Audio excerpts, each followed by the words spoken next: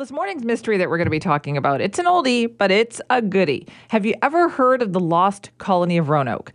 It has puzzled historians for hundreds of years. Like even today, this mystery endures, along with the people who are still trying to solve it. So why does it still hold so much interest? Well, let's ask Andrew Lawler. Andrew is the author of The Secret Token, Myth, Obsession, and the Search for the Lost Colony of Roanoke. Andrew, thanks so much for joining us. I always love to talk about the lost colony, so it's a pleasure. Why? Why do you love talking about this so much? Because I don't know any other historical mystery that is so fascinating and that has obsessed so many people for so many centuries. This was the first attempt by the English to settle the New World, and it really went wrong. In the end, as you mentioned, more than 100 men, women, and children simply vanished. We don't know what happened to them, and that has been the big question ever since the time of Queen Elizabeth. What happened to these people? So what have you found? Like, what clues can we possibly find hundreds of years later? Well, I'm not going to give it all away just in one sentence. Are you kidding? No one would want to read the book. No, but seriously, what's happened in the past decade is that archaeologists have gotten involved. So since the colonists disappeared in 1587, so let's just set the stage a bit. Queen Elizabeth was in charge of Britain, in charge of England, and they wanted to settle somewhere in the New World because Spain and France were getting all the gold and silver, and England wanted a piece of that pie. So Sir Walter Raleigh, who was one of her courtiers, got some money together, sent some ships over to do a reconnaissance mission. They came back and said, hey, this coast of North Carolina looks good. It's a great place as a pirating base where we can maybe sneak out and steal a Spanish galleon or two, and there might be some gold and silver we can find inland. So they sent a large contingent of 100 or so men a couple of years later in order to settle and to establish a site there. And then things went bad. They ran out of food, and they had to go back to England. And you would have thought that would be the end of things, because it didn't end well. Although nobody died, everybody got back to England, but there wasn't much money to be had. But Sir Walter Raleigh and one of his good buddies, John White, decided that they wanted to try again. So they pulled together more than 100 men, women, and children, and these were people mainly from London. They were basically people fed up with the high cost of living in London, wanted to try, new life, get some land. They arrived in 1587. They planted themselves at the old fort that had been built by the previous group, and John White then said, we really need more supplies. We don't have time to plant corn. We've got to get more food.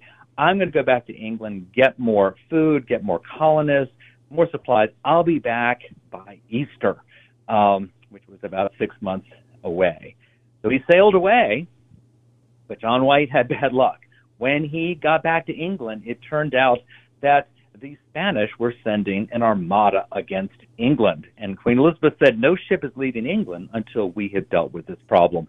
And when John White finally was able to get back to the New World, where his daughter and his granddaughter, Virginia Dare, were living, there was no one there. The fort was empty. It was abandoned.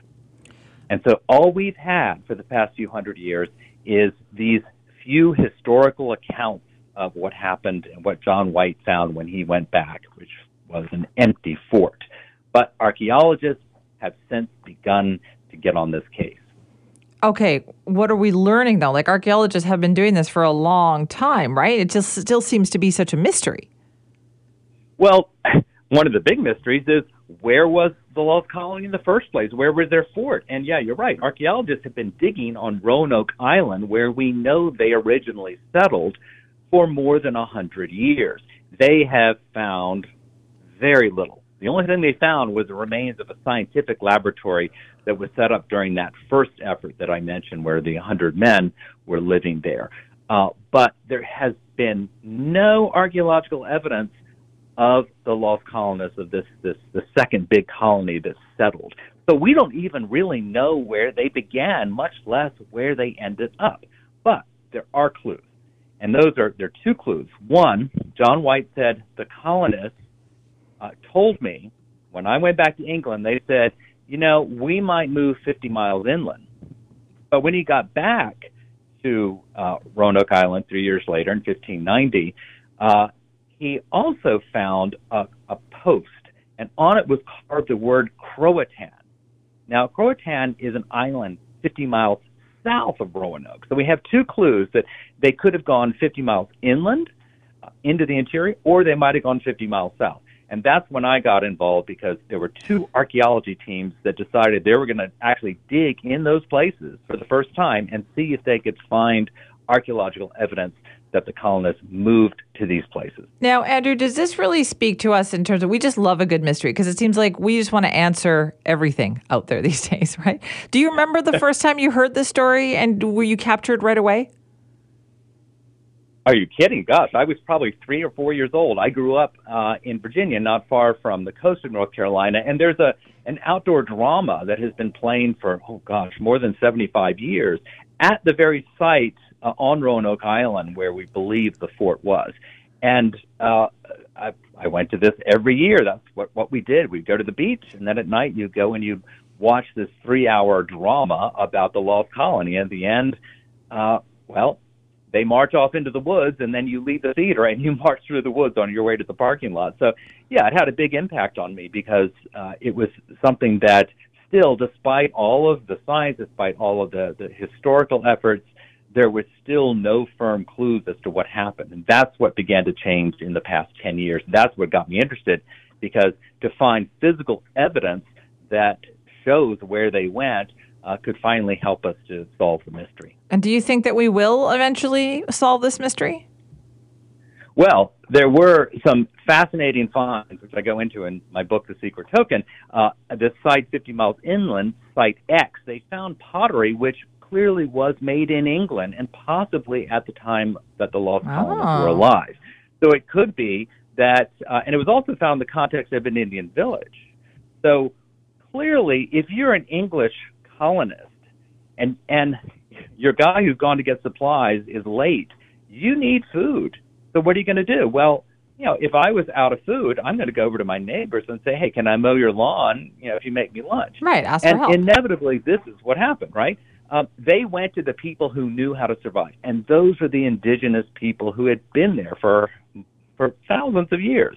So almost inevitably, the colonists would have become indigenous people. They would have joined with these Indian tribes, and they would have learned how to live and survive. So the question is, where did that happen, and how did that happen? And I think that's where archaeology can really help us, and can really shed light on the way these two cultures that were so different came together in a way that was not violent at first. I mean, the colonists probably joined pretty peacefully with these indigenous people. There was serious problems with the first expedition, a lot of violence between the indigenous folks and the English at first. But the point here is that we tend to think of the English arriving and pushing the Indians out of the way, but ironically, it was inevitably the indigenous people, the first peoples of America, who helped these colonists learn how to survive and prosper, and taught them their languages. Andrew, this is why people need to check out your book. Thank you so much for being with us this morning. I've really enjoyed chatting. That's Andrew Lawler, author of The Secret Token, Myth, Obsession, and the Search for the Lost Colony of Roanoke. Still fascinating after 400 years or so, right? Still fascinating after all this time.